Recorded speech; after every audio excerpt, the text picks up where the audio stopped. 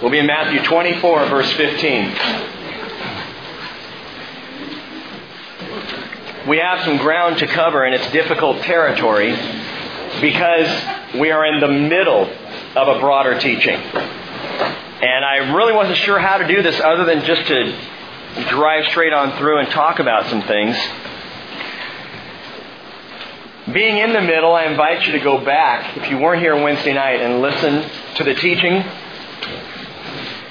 It'll give, I'll try and help bring you up to speed if you weren't here as quickly as I can.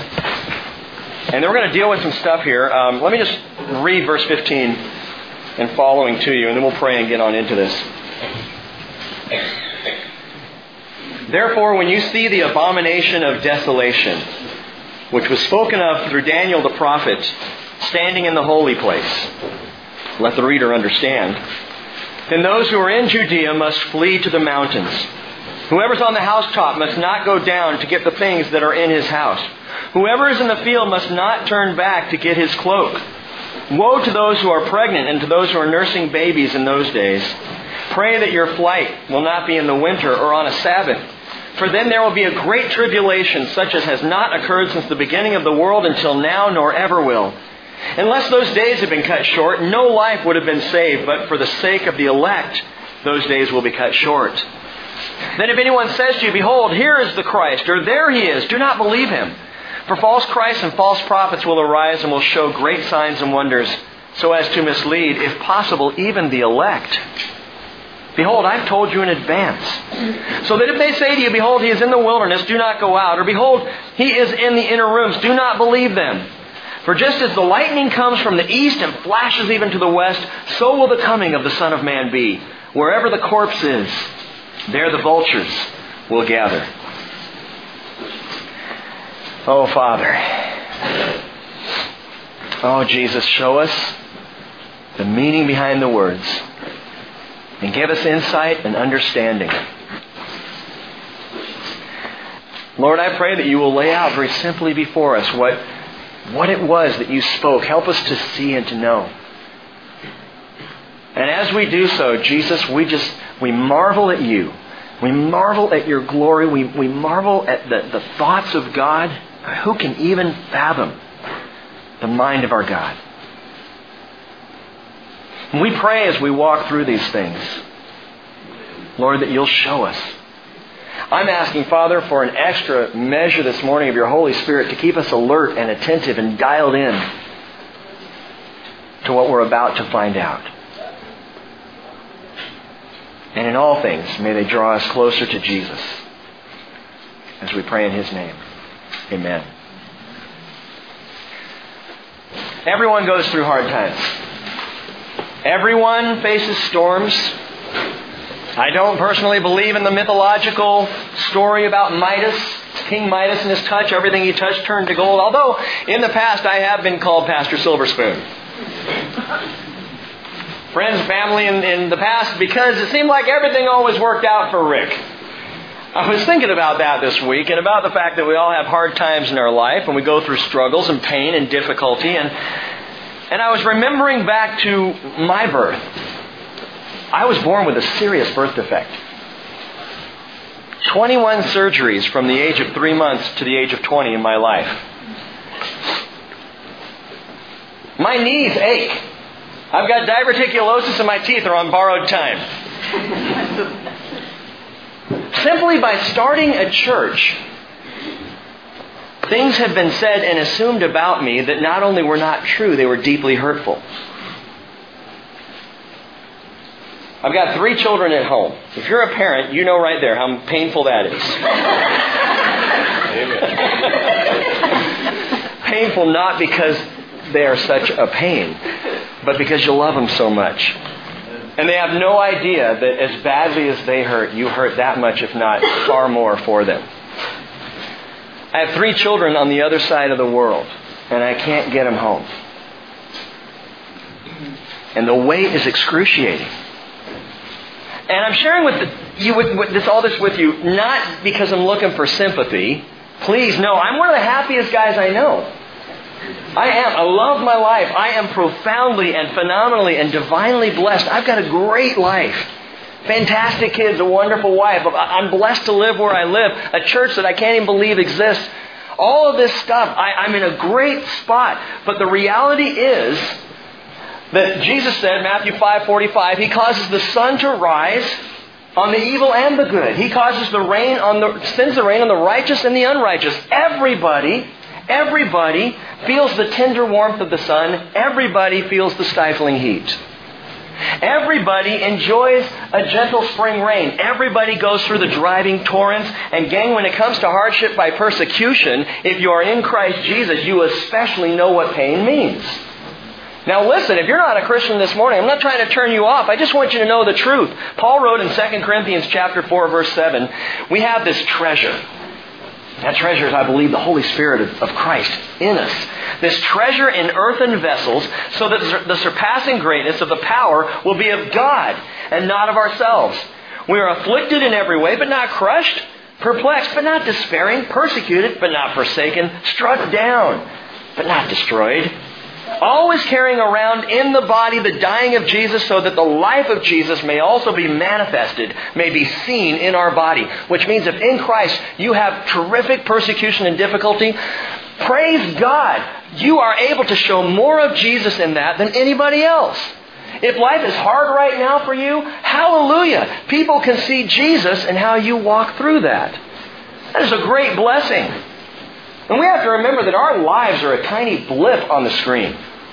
I mean, a flash and it's over. All flesh, as we talked about Wednesday night, all flesh is like grass, and the wind blows over and it's gone. And that's not a negative thing. That's a very good thing.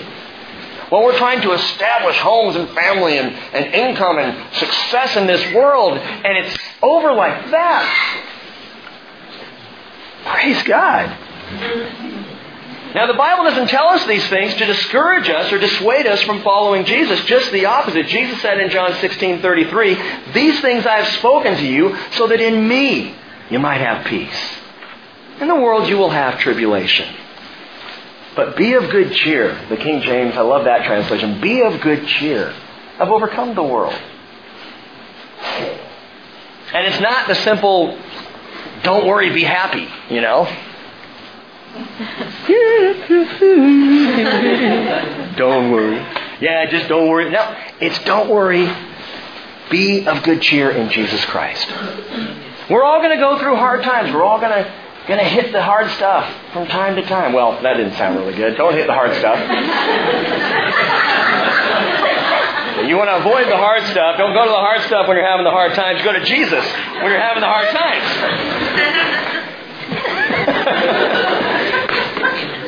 Wednesday night, we jumped into the deep end of the pool. Wednesday night, we began treading water, and we did it for about an hour and a half, just covering 14 verses of Matthew 24. And those of you who are here, bless you for hanging in there. We covered a lot of ground. We've got to cover some more ground this morning. This teaching in Matthew 24, it was a private teaching. It wasn't given to the crowds, the multitudes. It wasn't even given to all 12 apostles. Mark 13:3 indicates it was Peter, James, John, and Andrew. And that was it. And these four guys, they came up to Jesus and they were asking Him, "Lord, tell us about the signs of the end. You're coming. Can you explain this stuff to us?" They were a bit confused. You see, they had just walked down off of the Temple Mount complex with Jesus.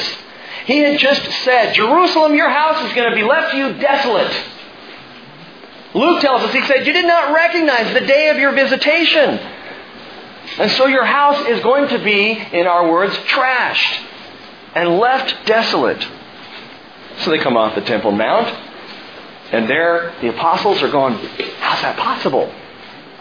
Look at the Temple Mount, Lord. Look at these wonderful stones. Look at these wonderful buildings."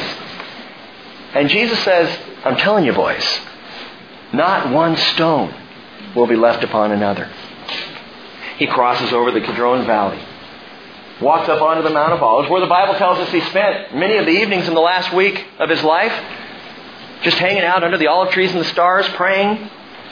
And he sits down, and these four guys are confused. I do not believe they even knew what they were asking.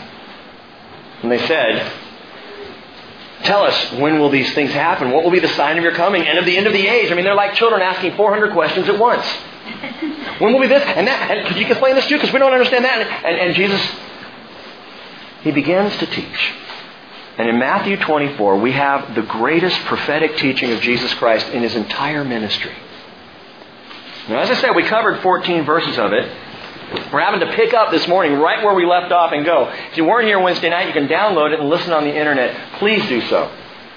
Because this is something that's absolutely critical for all believers in Jesus to understand and to know. Let me at least give you a simple chronological outline, because I believe Jesus' teaching, at least down through 31, is chronological. I'll explain why in a few minutes. And I ask you, whatever your perspective is on Matthew 24 and end times prophecies, I just ask you to listen patiently. I'll say some things at some point during this teaching, you're going to go, no, I don't think so. Wait until later. I will explain why I believe what I believe and why I'm saying what I'm saying. And I hope to just show you clearly by Scripture and not just by what Rick thinks. Let me give you a simple chronological outline for the Olivet Discourse. Verse 2 is Jesus' prophecy of the fall of Jerusalem in AD 70. Not one stone will be left upon another. And that's the prophecy of the fall, AD 70. But he goes on from there. Beginning in verse 4 all the way through verse 8, in response to their questions, he talks about the birth pangs that will lead right up to the end. The birth pangs. One of the reasons, and I'll just put this out here right up front, one of the reasons why I do not believe the fall of Jerusalem in AD 70 is the context of the rest of this teaching, is because Jesus describes a time of growing intensification of what he calls birth pangs. And between Jesus even teaching this and the fall, which was only about 27, maybe 30 years later or so after the crucifixion, there was not enough time for the things that Jesus describes just in verses 4 through 8. He says there's going to be deception. There's going to be wars and rumors of wars. He says there's going to be famines. There's going to be earthquakes. And he says all these things are merely the beginning of birth pangs. We talked about Wednesday night. Here's the key to understanding that. He ties these 4 signs, things that have happened since the beginning of the world. He ties them into this thing. Here's how to know it's the signs of the end and not just signs that have always happened. Birth pangs. Contractions. What happens when a woman is having contractions? They get more intense and they get more frequent the closer you get to the birth. And that's what he describes. And I gave this mathematical equation for you, spiritual equation if you will, on Wednesday night. Sign times intensity times frequency equals contraction. Take the sign, whether it be war, famine, deception, earthquakes. Take the sign, multiply it by intensity. There have always been earthquakes, but how many earthquakes have there been in the last 30 years? In the last 100 years? There have always been wars. What has happened in wars since 1948? There's not been a day of peace on this planet since the end of World War II. Not a single day. And war has not only frequent, it's intense because this is the first age where we have nuclear power and can destroy not only entire cities, but entire counties, entire regions. Never been able to do that before. Frequency, intensity, birth pain. And he talks about this increasing of things all the way up to verse 9. So verse 2 is his prophecy of the fall of Jerusalem. Verses 4 through 8, he deals with the birth pangs that would increase up to the end. Beginning in verse 9 through 14, Jesus talks about the tribulation. Not just tribulations, not just hard times we have in our lives, but he begins to talk about the tribulation. What is that? We'll get there. Picking up in verse 15, where we'll start today, through verse 28, he goes further into it. He takes you at the midpoint of the tribulation and starts talking about the great tribulation. You think it's bad in the first part of the tribulation? Man, starting around verse 15, something happens that will kick off this horrid time that's even worse than the first part. That will lead right up to the end, verses 29 through 31, the glorious appearing of Jesus Christ. And I believe Jesus is giving us in these 31 verses a chronological explanation of what's coming for Israel and the world. And before I get to verse 15, one other thing you have to know. The atmosphere is essentially Jewish in Jesus' teaching. This is a Jewish Messiah speaking to Jewish followers about Jewish things to come. Well, so why in the church are we studying it? Because there's application. And there's implication. And there's plenty for us to understand here and to know. And there is a time coming when a people will sit down and study this to track daily what's happening here on planet Earth. And if my understanding of Scripture is right, you won't be here. But let's see what we can find out and understand about this right now. What is the tribulation. Revelation chapter 3, verse 10, Jesus describes it, listen carefully, as that hour which is about to come upon the whole world to test those who dwell on the earth. The tribulation. The prophet Joel refers to it as the day of the Lord, among other prophets. It's also referred to as the 70th week of Daniel. The word week is shaky. I told you about that last week. I'll mention that again in a minute. The 70th week of Daniel. Jeremiah the prophet refers to it as the time of Jacob's trouble. Why? Because the tribulation directly relates to Jacob's people, Israel. Time of Jacob's trouble, Israel's trouble. In fact, if you look at verse 9, it begins saying, they will deliver you to tribulation. They will kill you, and you will be hated by all nations because of my name. He's not talking about the church there. Who, what nation, what people group is hated and has been hated from the beginning and will be hated all the way up to the end? Who more than anybody else as a people are hated? The Jews are. Now, some in the church will take this and go, we're so persecuted. You know what? Some are. Some are.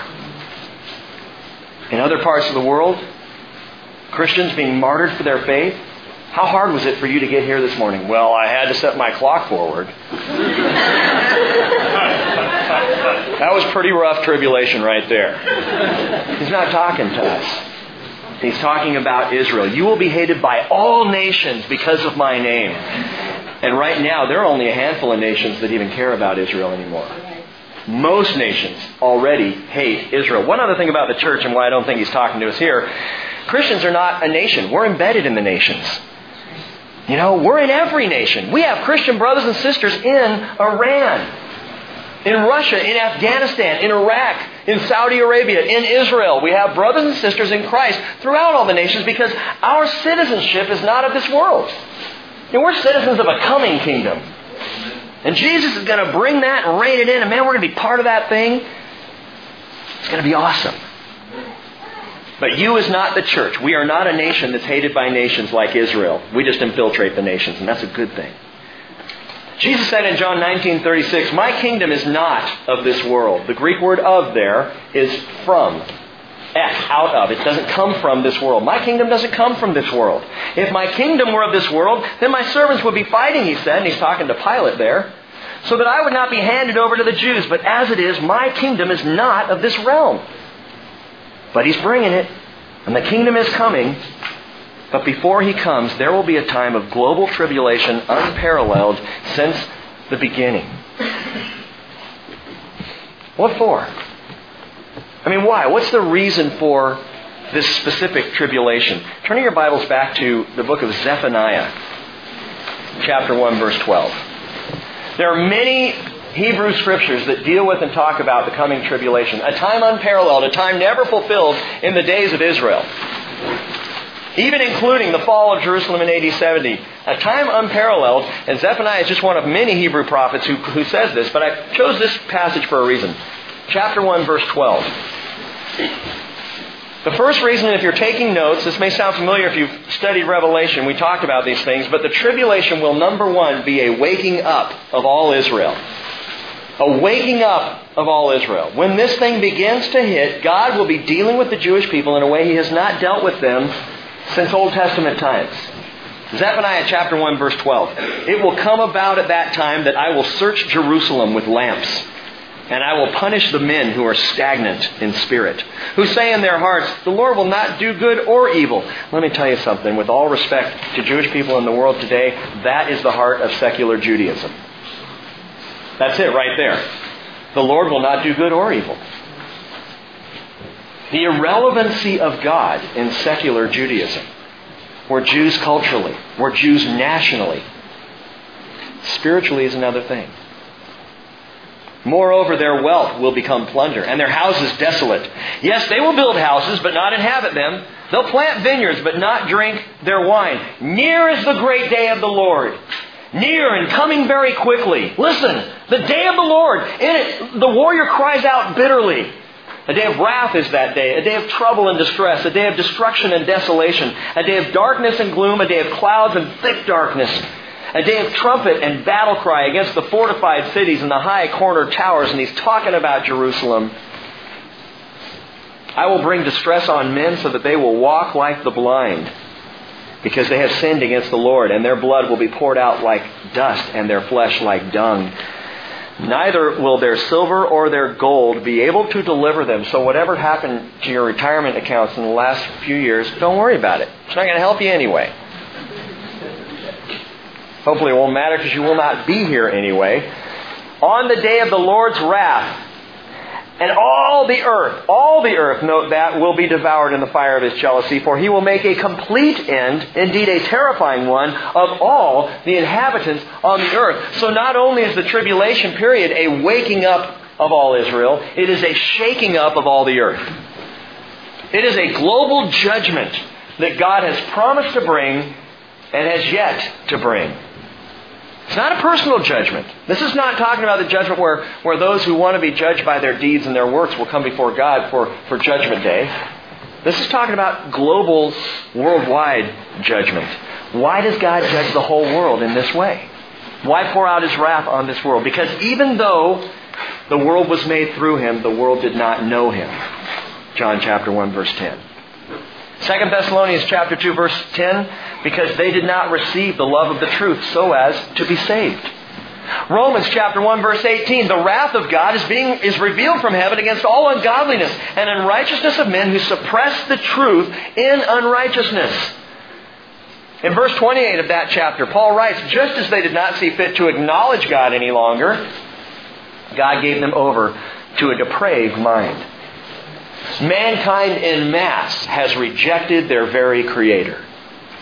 Mankind on the whole says, we don't want to have anything to do with whatever's out there. We're just going to do our own thing. And so judgment is coming to this earth. And it has been warned about since the days of the flood. Judgment is coming. By the way, something that's interesting, just a side note on the flood. Methuselah, his name, he was the oldest man ever to live. And Methuselah's name means in his death it will come. And it was immediately after the generation after Methuselah died that a man named Noah was raised up to build the ark. In Methuselah's death, indeed it did come. The flood came. There was warning throughout that period of time. Great warning that judgment was coming on the earth. And you know who listened to that warning? 8 people. And the rest of the entire world was destroyed in the flood. Judgment is coming, and it's coming on this world. The tribulation is the time of the outpouring of God's wrath on the entire earth. Revelation chapter 6, verse 19 details this 7-year period of time. Mark that, 7 years. At the end of days. Revelation 6 through 19 gives 3 different massive judgments. The first one being a seal, what we call the seal judgments. Not because they're seals. Seals are broken off of a scroll. It's not like seals. It's, seals on a scroll. I was thinking that was kind of funny. A seal judgment. The seals are taking over, That's not it. There will be a seal judgment. The second will be called the trumpet judgments. And the third will be called the bowl judgments, where God is literally pouring out wrath on the world in various different ways. Horrific ways. But you need to know this. The tribulation, and we're going to get to verse 15, but hang tight with me. The tribulation itself describes this 7-year period at the end of days, and it all begins very clearly with the wrath of the Lamb. Now I point this out because there are those who believe that the church will go through the tribulation, at least the first half, and then be pulled out mid-tribulation. It's called mid-tribulation rapture. Because the first half of the tribulation, they say, is not a time of wrath. Listen to what people alive at the time had to say about that. Revelation 6:16, they said to the mountains and to the rocks, fall on us and hide us from the presence of Him who sits on the throne and from the wrath of the Lamb. For the great day of their wrath has come. Who is able to stand? That's the first 3.5 years of this 7-year period, and it is called the wrath of the Lamb because it's not the result of man's doing. It's not even the result of Antichrist's doing. The tribulation begins with the raking up by the hands of the Lamb. It is the waking up of all Israel, the shaking up of all the earth, and then the raking up that begins with the Lamb. Revelation chapter 6, and I would say just read the whole chapter, but verses 1, 3, 5, 7, 9, and 12, and then chapter 8, verse 1, all tell us who it is that breaks these 7 seals that are on this scroll. What scroll, Rick? Got to go read the Revelation series, listen to it, and you'll find out. But there's a scroll there with 7 seals on it, and John is weeping. Who can open this thing. One of the elders there says, check it out. And John looks, and it's the Lamb who breaks the seal. And every seal that's broken unleashes a judgment. The rise of Antichrist is unleashed. Followed by war, followed by famine, followed by the death of a quarter of mankind. This is in the first half of the tribulation period. Martyrdom, terror. And it's the Lamb who breaks the seals and unleashes this on the world. Kind of hard to imagine being afraid of a lamb. I mean, can you see in your mind's eye a man running across a field going, the lamb's coming, the lamb's coming, you know, and behind him,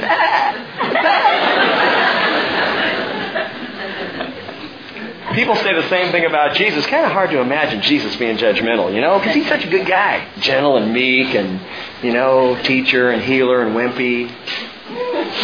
And yet Jesus said in John chapter 5, verse 27, not even the Father judges anyone, but He has given all judgment to the Son. John 5:27, and He gave Him authority to execute judgment because He is the Son of Man. Did you hear that? Jesus has the authority to execute judgment because He's the Son of Man. What does that mean? He became like one of us. And because He walked on this earth, wearing flesh like you wear flesh, like I wear flesh, dealing with struggles, dealing with heartache, dealing with persecution and tribulation, and finally being killed on the cross, no one understands like Jesus. He has every right to judge this world. Because He is the Son of Man. He earned the right to judge. This sets up an amazing paradox for us. The truth is that the wrath of the Lamb kicks off the tribulation. But the wounds of the Lamb bring about our salvation. The wrath of the Lamb brings tribulation, but the wounds of the Lamb bring our salvation. And I want to tell you this right now, and please hear me. If you give your life to Jesus right now, all the things we're talking about this morning are not for you. You will be saved protected from this time of tribulation. Oh, Rick, you're going rapture theology on us, aren't you? Yes, I absolutely am, because I believe that's what the Scriptures say very clearly. Listen to this verse, 1 Thessalonians 5:9. God has not destined us for wrath. I know that's hard to understand, so let me read it again. God has not destined us for wrath, but for obtaining salvation through our Lord Jesus Christ. If we go into the tribulation, that verse is violated. We are not destined for wrath. Well, what about my sins? And what about judgment on the things I've done? Jesus took it at the cross. There's your tribulation. Look at Jesus on the cross. He took it for you then. So that's the tribulation in a nutshell. There's so much more to understand. If you want the full meal deal, you got to go study Revelation 6 through 19. But in Matthew chapter 24, verse 15, after starting to describe it, you're going to be hated by all nations. At that time, many will fall away. He says people's love is going to grow cold.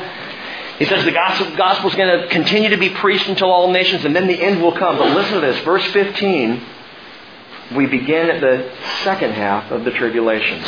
Therefore, when you see the abomination of desolation, which was spoken of through Daniel the prophet, standing in the holy place, let the reader understand. I read that verse and I think, I want to understand, what in the world is he talking about? And this verse alone has caused so much misunderstanding, and yet it's very straightforward. What is the abomination of desolation? Turn in your Bibles back to Daniel chapter 9, where we were last week. While you're turning there, understand the abomination of desolation, like the teaching of Jesus in Matthew 24, is deeply rooted in Jewish understanding. The abomination of desolation, as the apostles, the four of them, sat there with Jesus on the Mount of Olives. And He said, understand, the abomination of desolation, when He made that statement, their minds immediately would have gone to a specific point in time. They would have immediately said, oh, I know what He's talking about. And then they would have immediately been confused because Jesus starts to talk about it as something that had not happened yet. Let me explain. The Jewish prophet Daniel, Jesus references this prophecy. Daniel chapter 9, verse 24. Just looking back, we looked at this last week. 70 weeks have been decreed for your people in your holy city. That's not weeks. Remember, the word is shavuim in the Hebrew. It's a heptad. It's a unit of 7. 77s have been decreed for your people. And it tells why.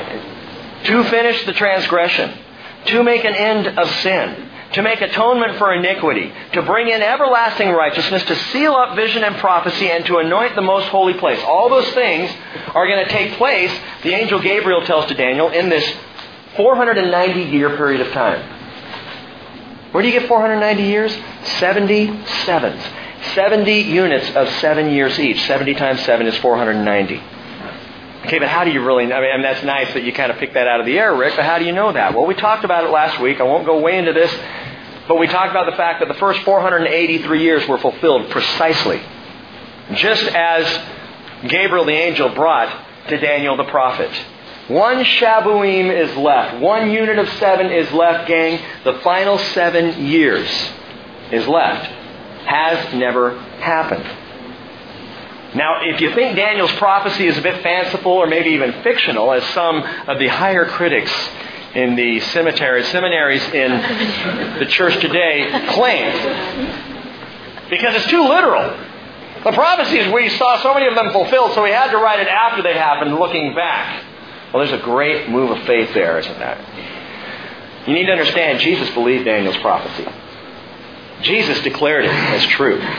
Jesus said, when you remember what you heard from Daniel the prophet, this was spoken of through Daniel the prophet. Jesus knew who Daniel was. So if you know who Jesus is, then you know who Daniel was. He was the prophet, and everything he declared came true just as he prophesied it would. He refers to this teaching in Daniel chapter 9 because it is the key link of his teaching in Matthew 24. It's like commentary one to the other. Not only, though, did Jesus believe in Daniel's prophecy, he fulfilled Daniel's prophecy. At least the first part to a T. Exactly 483 years after the decree of Artaxerxes, 483 years after that, here comes Yeshua HaMashiach, Jesus the Christ, riding on a donkey's colt into Jerusalem. He was cut off at Calvary. Approximately 37 years after that, the city and the temple were destroyed, exactly as Daniel said would happen. But Gabriel clearly said 70 sevens were decreed for Israel, not 69 sevens. 490 years, not 483 years. What about the last 7 years? What do we do with that? Because we can historically and accurately just say the first 483 years done. Set that on the shelf. We don't even have to talk about that. What about the last 7? That's the tribulation. That's the tribulation. 3.5 years into it, something happens called the abomination of desolation. And that occurrence kicks off, signals the final 3.5 years of that 7-year period that Jesus calls then the Great Tribulation. But you might ask, why, if Jesus was right on schedule, if 483 years went by, He was crucified, why, if all that happened perfectly, weren't there 7 years of tribulation immediately from the cross and following? AD 33 to AD 40. Why can't we see that right there was a horrific tribulation that was worldwide and global? Because when Jesus was crucified, the clock stopped. Those of you who have heard this teaching or this theology before and disagree with it, you might go, okay, that's dumb. The clock stops. Why would God say you got 490 years in this period of time and then get down to the last 7 years and just stop and go, okay, we're going to wait to finish the rest later? Why would He do that? Well, first of all, He's God. He can do whatever He wants. But secondly, understand there has been a gap. For you and me, it's difficult to get this because time is linear. It never stops. You know, it marches on and on and on. And the older you get, the faster it gets. It doesn't stop going. And it hasn't stopped since the beginning, at least to our mind. And yet, for the Lord, time is not about ticking minutes. For the Lord, time is about taking care of business. It's about accomplishing His will. Psalm 31 verse 15 says, "My times are in your hand." And sons and daughters of the King, if you are a believer in Jesus Christ, your times are in His hands, not yours. They have never been in your hands. They will never be in your hands. Daniel 2:21 says it is He who changes the times and the epochs, which raises the question, well, can God change time? I'm not talking about moving a clock forward an hour or back an hour. Can God actually stop time? Wouldn't that be cool? He did. Joshua chapter 10. He held the sun at midday while Joshua and the armies fought on until the things were accomplished, and then He let it go forward. He stopped time. He stopped time. He changed it for Hezekiah. 2 Kings chapter 20. God tells Hezekiah, I'm going to give you an extra 15 years of life. And Hezekiah goes, well, that's cool to know, but can you just give me a sign so that I can be sure? And God says, all right, which way do you want the shadow to go on the stairs, forward or back? And Hezekiah thinks, well, back would be cool because it's impossible. Make the shadow retreat. And so God did. He has control of the times. He can do whatever He wants with the times. He is not bound by time. He controls time. And Hayden, you got to hear this. God uses His time wisely. He's heard me say that before. And I only say that to my son because he is his father's son. And I recall, we're homeschooling Hayden right now, and I recall being your age and having a homework assignment that could take me 5 minutes and 7.5 hours later still going, so I'm with you, buddy. I got your back. Still have to do your homework, though. Students, wouldn't it be great to just stop time? You know, school ends on Friday afternoon. It's about 2:45. You just go, click. Not only do I have a weekend, I got 400 years before I'm going back there. You know? Just stop the whole thing. God can do that. God can stop time. But it's not about just stopping time. It's about a series of events that are going to happen in a time frame. 483 years of that time frame fulfilled. There's 7 years of that time frame that need to be fulfilled that have never happened. Not as described by Jesus, not as described in Revelation, not as described anywhere else in Scripture. The prophetic clock for Israel stopped. Why? Because God stopped dealing directly with His people Israel. Why would He do that? Because Israel rejected Christ. And in the moment of that rejection and at the crucifixion, God said, okay, 483 years are accomplished. We're going to set this aside. The city was destroyed because God's covering was lifted. Christians, in your life, sometimes you go through pain and hardship and you want to blame Satan or you want to blame the world. I wonder sometimes if the covering hasn't just lifted a bit. You know, because your faith really isn't in Him. Maybe it's so in yourself that God says, you want to do it your way? Let me lift the covering a tad and let you see what it's like. And that's what I believe He did with Israel. He lifted His covering. And so Rome flooded in. Rome had Israel surrounded for years before that.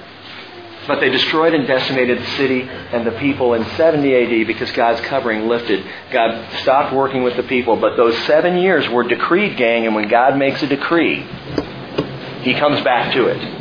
He does not forget.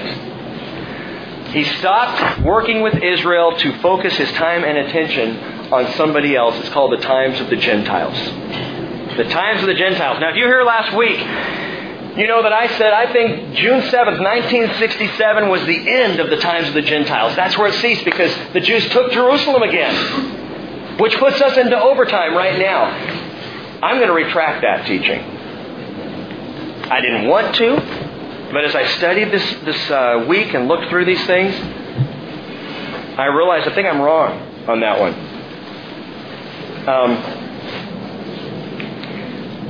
And I actually said to the Lord, do I have to tell Him that I was wrong? And He said, yeah.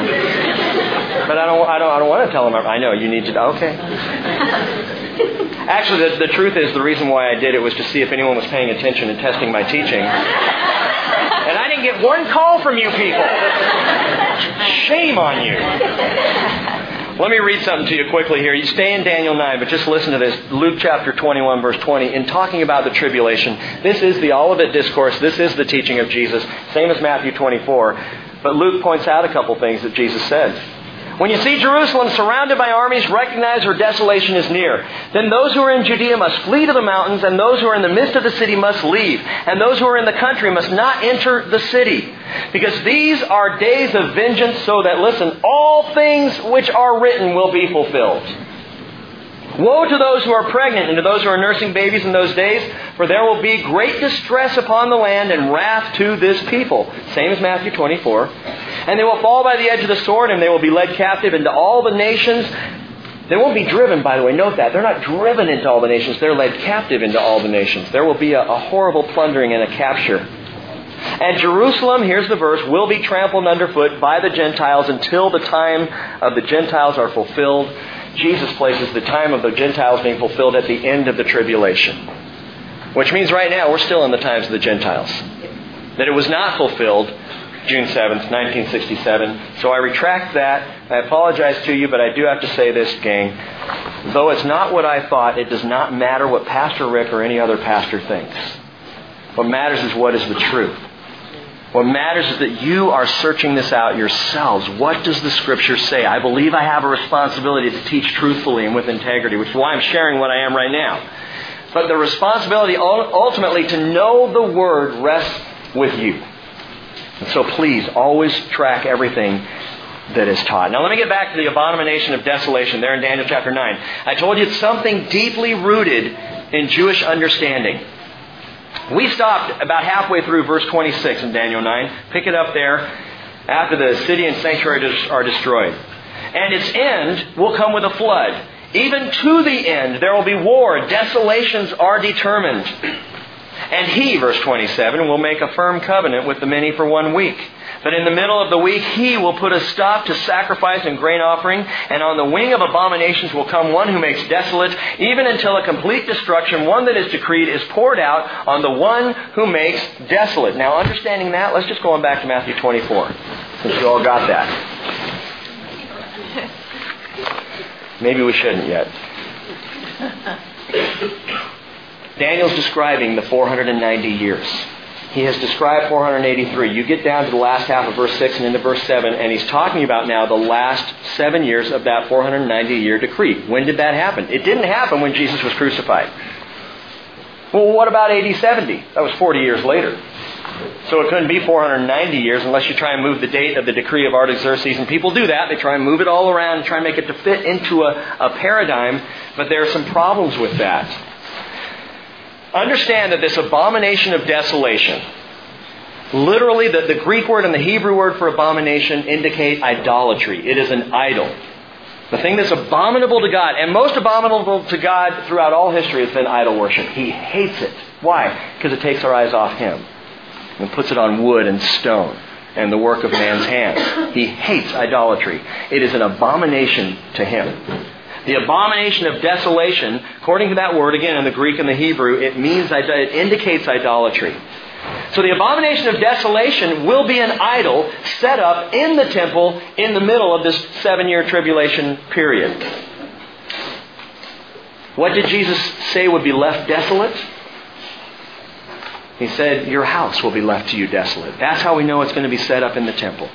The house is what is desolated. The abomination of desolation. Well, who does that? Who sets up this abomination of desolation? Who is the one who makes desolate? Paul says, Antichrist. Now listen, 2 Thessalonians chapter 2, verse 3, let no one in any way deceive you. It will not come unless the apostasy comes first. And the man of lawlessness is revealed, the son of destruction, who opposes, and listen, exalts himself above every so-called God or object of worship so that he takes his seat in the temple of God, displaying himself as being God. Now some today say that this is come and gone. Some want to claim that what Daniel was talking about, what Jesus was talking about, happened in the fall of Jerusalem in AD 70, and there are some reasons why that is impossible.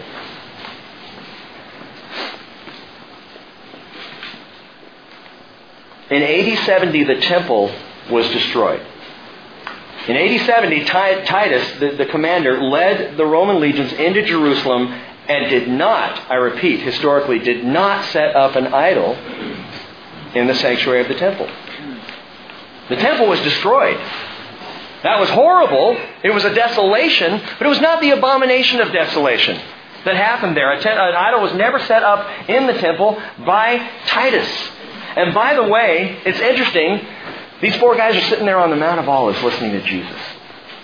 He's telling them about these things, and the second he says abomination of desolation, they go, oh yeah, I remember that. But that's already happened, Jesus. What are Jesus' words? Back in Matthew 24, he says these words. He says, when you see, not when you saw, when you see the abomination of desolation, which was spoken of through Daniel the prophet, standing in the holy place, then those who are in Judea must flee to the mountains.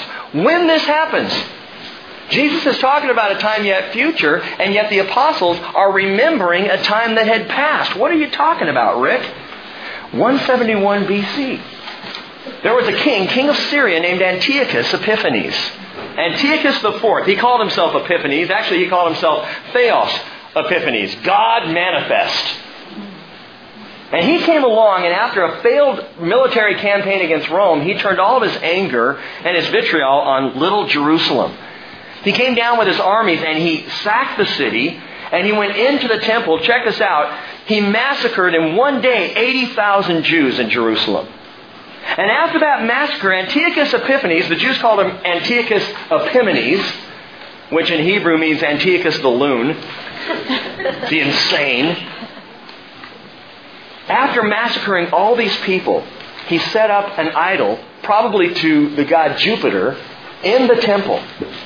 He went out, and on the brazen altar in the courtyard of the temple there, he sacrificed a pig. He had a mixture of pig soup, blood, and pig guts splattered all over the inside of the temple sanctuary, and he forced the priests to drink the pig's blood. And it was an abomination of desolation. As a matter of fact, Daniel talked about it in Daniel chapter 11, verse 31. Forces from him will arise, desecrate the sanctuary fortress, and do away with the regular sacrifice. That's exactly what Antiochus Epiphanes did. And they will set up the abomination of desolation. By smooth words, he will turn to godlessness those who act wickedly toward the covenant. But the people who know their God will display strength and take action. Who is that? Judas Maccabees.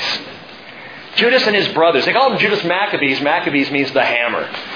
So Judas the hammer and his brothers, they set up a revolt, and 5 years later drove Antiochus Epiphanes and his Syrian armies out of Jerusalem. They cleansed the temple. They relit the lampstand in the temple. And then they went, oops, there's no more oil to keep the lamps burning. They were afraid now, what are we going to do? To get more oil, to go through the consecration process would take at least 8 days. What do we do? They prayed for a miracle, and they got one. And Jews today celebrate the Festival of Lights, or what you know of as Hanukkah. That's the background of that story. The abomination of desolation that Daniel prophesied happened. And hasn't happened. What do you mean by that? Go back to Matthew 24. Look again. Jesus is talking about a time future. But this was something that had happened back in 171 BC. So the apostles would be doing right now probably what some of you are doing. And that's going, huh? I know about the abomination of desolation. It's an idol set up in the temple. It happened. What are you talking about? What, it's going to happen again? That's right. It is going to happen again. The real abomination of desolation, Jesus says, there on that moment, close to a couple days before his death, the real abomination of desolation is yet to come. Jewish people were misinformed. Desolations were determined, Gabriel said to Daniel, even until a complete destruction, one that is decreed. Antiochus set up the abomination of desolation in 171 BC, but there was not a complete destruction. Titus came in and did completely destroy the temple in Jerusalem, but he did not set up an abomination of desolation in AD 70. Jesus is talking about something that, with the exception of Antiochus Epiphanes, has never happened. Not yet. Go back to Matthew 24, verse 16. When this happens, when this abomination of desolation is set up, which you understand now, it's an idol set up in the temple, a blasphemous thing. Verse 16, then those who are in Judea must flee to the mountains. Why just those who are in Judea? Because it's a Jewish thing we're talking about. And it is Jewish people in Judea, in the land, when they see this, and when they have the understanding coming from these very scriptures we're reading, they are to get out, flee, run. Whoever is on the housetop must not go down to get the things that are in his house. Now, we don't spend a lot of time on our roofs, unless we're hanging Christmas lights or something. Jewish housetops, even today in Israel, are mostly flat. And time is spent up. That's their patio. So again, we're talking about Jewish things. He says, if you're on the housetop, don't go back down and get the things that are in the house. Verse 18, whoever's in the field must not turn back to get his cloak. Woe to those who are pregnant and to those who are nursing babies in those days. Pray that your flight will not be in the winter. Why? Because it's hard to travel in Jerusalem or in Israel in the wintertime. Ask those who were there on our last trip. Or on a Sabbath. If this was a message to the church, that would be irrelevant. We can travel on the Sabbath, no problem. But it's a message to Jews because travel on the Sabbath is next to impossible, especially in Israel. El Al doesn't fly. Jewish taxi cab drivers do not drive. The bus system is shut down. You can't get around. I've been there on the Sabbath. It's frustrating. Especially if you get in the wrong elevator. It's a Shabbat elevator because it stops at every floor on the way down so you don't have to work at pushing a button. Pray that it won't be in the Sabbath. Now listen to me. Jesus is warning the people alive at the time to flee. When Antiochus Epiphanes came in, the people didn't flee, they were massacred. In fact, as many possibly as 1 million Jews were massacred under Antiochus Epiphanes. When Titus came in, the Jews in Israel were massacred. They did not flee to a safe place, a place of protection, like the Bible says will happen during these days. Revelation chapter 12, verse 6 says, the woman Israel, I added Israel, but when you read it you will understand. You can go study this, but the woman is Israel that's being talked about. Fled into the wilderness where she had a place prepared by God so that she would be nurtured for 1,260 days. Anyone know how long that is? 3.5 years. Middle of the tribulation. 3.5 years. Revelation 12:14, but the 2 wings of the great eagle were given to the woman so that she could fly into the wilderness to her place where she was nourished for a time, times, and half a time. 3.5 years. From the presence of the serpent. Now listen carefully, because this to me is the most clear reason for understanding that the tribulation Jesus is talking about, this 7-year period of God pouring out His wrath, and the abomination of desolation that happens in the middle of it, this is the number one reason why it is not something that has yet happened. It can only be future. Listen, verse 21. For then there will be a great tribulation, such as has not occurred since the beginning of the world until now. 3 words. Nor ever will. Mark that, gang.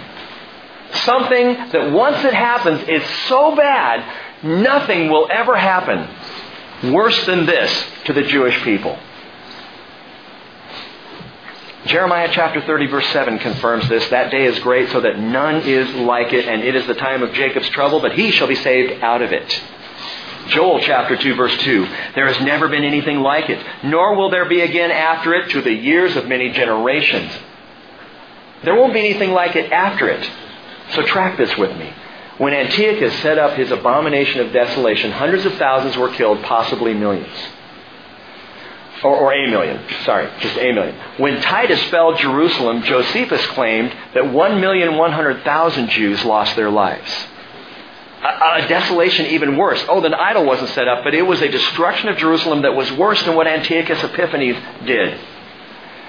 But if either of these horrors were the final abomination of desolation, then Jews in the 1930s would have had nothing to worry about. And in fact, there were Jewish rabbis in the 30s with all the vitriol of Hitler going out. Jewish rabbis who were saying, don't worry. The worst is behind us. Antiochus Epiphanes, fall of Jerusalem 87. It's past. It's not going to happen again. That was the worst it's ever going to be. And they were wrong. By 1945, the world realized that over 6 million Jews were slaughtered in the Nazi Holocaust. And gang, the tribulation is a Holocaust that is worse. And it's coming. Look at verse 22. Unless those days had been cut short, no life would have been saved. But for the sake of the elect, those days will be cut short. Oh, okay. So now he's talking about the church, right? The elect? No. Why would you think it's the church? Remember, this is a Jewish Messiah teaching his Jewish followers about Jewish things. Yeah, but doesn't the Bible call the church the elect somewhere? Yeah, it does. But why do we assume that would be us? Do you realize that the elect were first Israel before it was the church? The word in Greek there is eklektos. It means the chosen ones. Well, who are God's chosen people? Deuteronomy chapter 7 verse 6, Moses said, "You're a holy people to the Lord your God, for the Lord has chosen you to be a people for His own possession out of all the peoples who are on the face of the earth." Israel is the original elect, the original eklektos. Psalm 105 verse 6, "O seed of Abraham his servant, O sons of Jacob his chosen ones." Not sons of Paul, sons of Peter, sons of Jacob. Romans chapter 11 verse 28, Paul wrote, "From the standpoint of God's choice, they are beloved." God's choice, God's eklektos. From the standpoint of God's elect, they're the chosen ones. I believe this verse here, verse 22, is an encouraging word for those who will be in the world during this time of tribulation. They're going to read this verse, and unless those days have been cut short, no life would have been saved. But for the sake of the elect, those days will be cut short. How short? 3.5 years. And someone alive at the time will look at the abomination of desolation, and as they're fleeing the city, a thought is going to enter the mind. 3.5 years is all we have left. That's all we have left. If we hang on, I think of that cat poster back in the 1970s. Remember the one with a kitten? And it says, "Hang in there, baby." Hang in there, baby. That's what Jesus is saying. Yes, you are in the midst of a hellish tribulation. 3.5 years are all that's left, though. You can clock it down. And by the way, the rapture of the church happens before the tribulation, partially because we don't know when it's going to happen. If it happened at the end of the tribulation, all you'd have to do is wait for the abomination of desolation to be set up and start counting 3.5 years. And you would know to the moment when Jesus was going to come, but we don't know. That's just one of many reasons why I believe the rapture happens before that, along with the verse I gave you earlier, that we are not destined for wrath. Hang in there, baby. Verse 23. "Then if anyone says to you, 'Behold, here is the Christ,' or 'There He is,' do not believe him.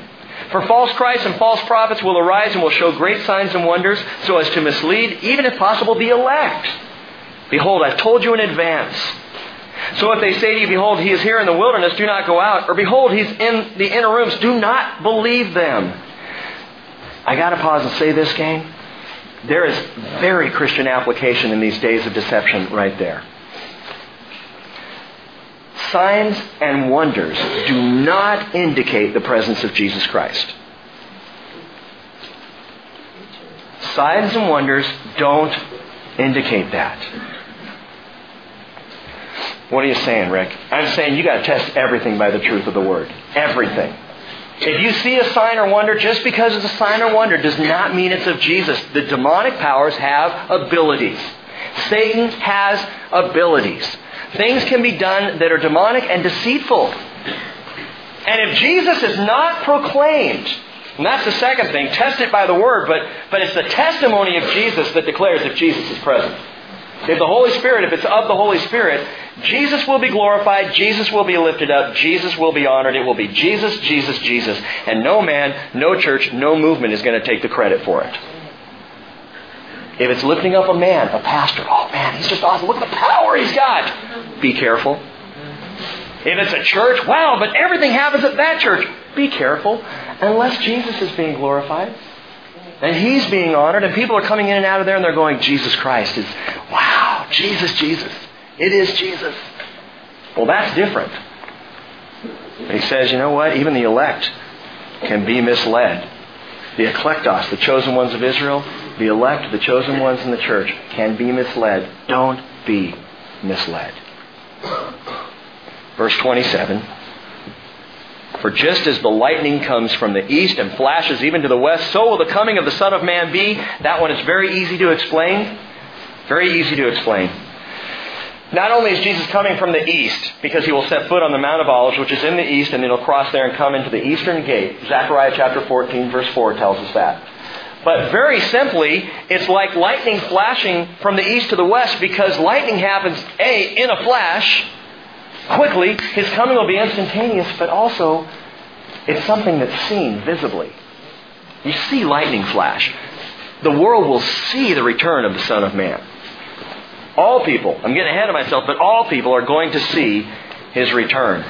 So He says it's like lightning. It's going to happen instantaneously. Everybody's going to see it. I'm coming from the east. Like lightning flashing from the east to the west. And then He says, wherever the corpse is, there the vultures will gather. Boy, if I had a dime for every Every time this has been made into an allegory or a metaphor. It's not. It's very simple. Where the corpse is, there the vultures gather. Have you not seen that in the world? You see the eagles circling in the sky, and there's some dead thing down there they're going after. And that's what he's talking about, literally. What do you mean, Rick? At the end of the tribulation, where the corpses are, there the vultures, there the eagles, there the birds of the sky are going to gather for a feast. Revelation 19, verse 17. I saw the angel standing in the sun, and he cried out with a loud voice, saying to all the birds which fly in mid-heaven, come assemble for the great supper of God, so that you may eat the flesh of kings, and the flesh of commanders, and the flesh of mighty men, and the flesh of horses, and those who sit on them, and the flesh of all men, both free men and slaves, and small and great. Because at the end of the tribulation, there's going to be this massive wailing of Christ-rejecting humanity. And where the corpse is, there the vultures will gather. And Jesus is signaling now the end of the tribulation. Look at the very next verse, verse 29. But immediately after the tribulation of those days, the sun will be darkened, and the moon will not give its light, and the stars will fall from the sky, and the powers of the heaven will be shaken. And then the sign of the Son of Man will appear in the sky, and then all the tribes of the earth will mourn. And they will see the Son of Man coming on the clouds of the sky with great power and great glory. Why will they mourn? Because there will be full recognition of mankind's rejection of Jesus Christ. Everybody in that moment who has rejected Jesus, they're going to know. They're going to see. When He comes with all His power and glory, the world will begin to weep and mourn because they will realize they missed Him. Revelation 1:7, behold, He's coming with the clouds. Every eye will see Him, even those who pierced Him. And all the tribes of the earth will mourn over Him. And at that moment, when things can't possibly get any worse, specifically for the elect, the chosen ones, Israel, and those people, and I believe there will be many who come to faith in Jesus at that time. In that moment, the lightning flashes. Jesus Christ returns in magnificent glory to rule and reign and restore His kingdom. Verse 31. He will send forth His angels with a great trumpet. They'll gather together His elect from the four winds, from one end of the sky to the other. This is the final fulfillment of all of God's promises to restore the Jews to their land, to renew the covenant He made with David for an everlasting kingdom under the authority of the Son of David, Jesus Christ. He comes back to sit on His glorious throne and to bring in the great kingdom of which you and of which I are citizens if you believe in Jesus Christ. If He is your Savior, is He? Is He your Savior today?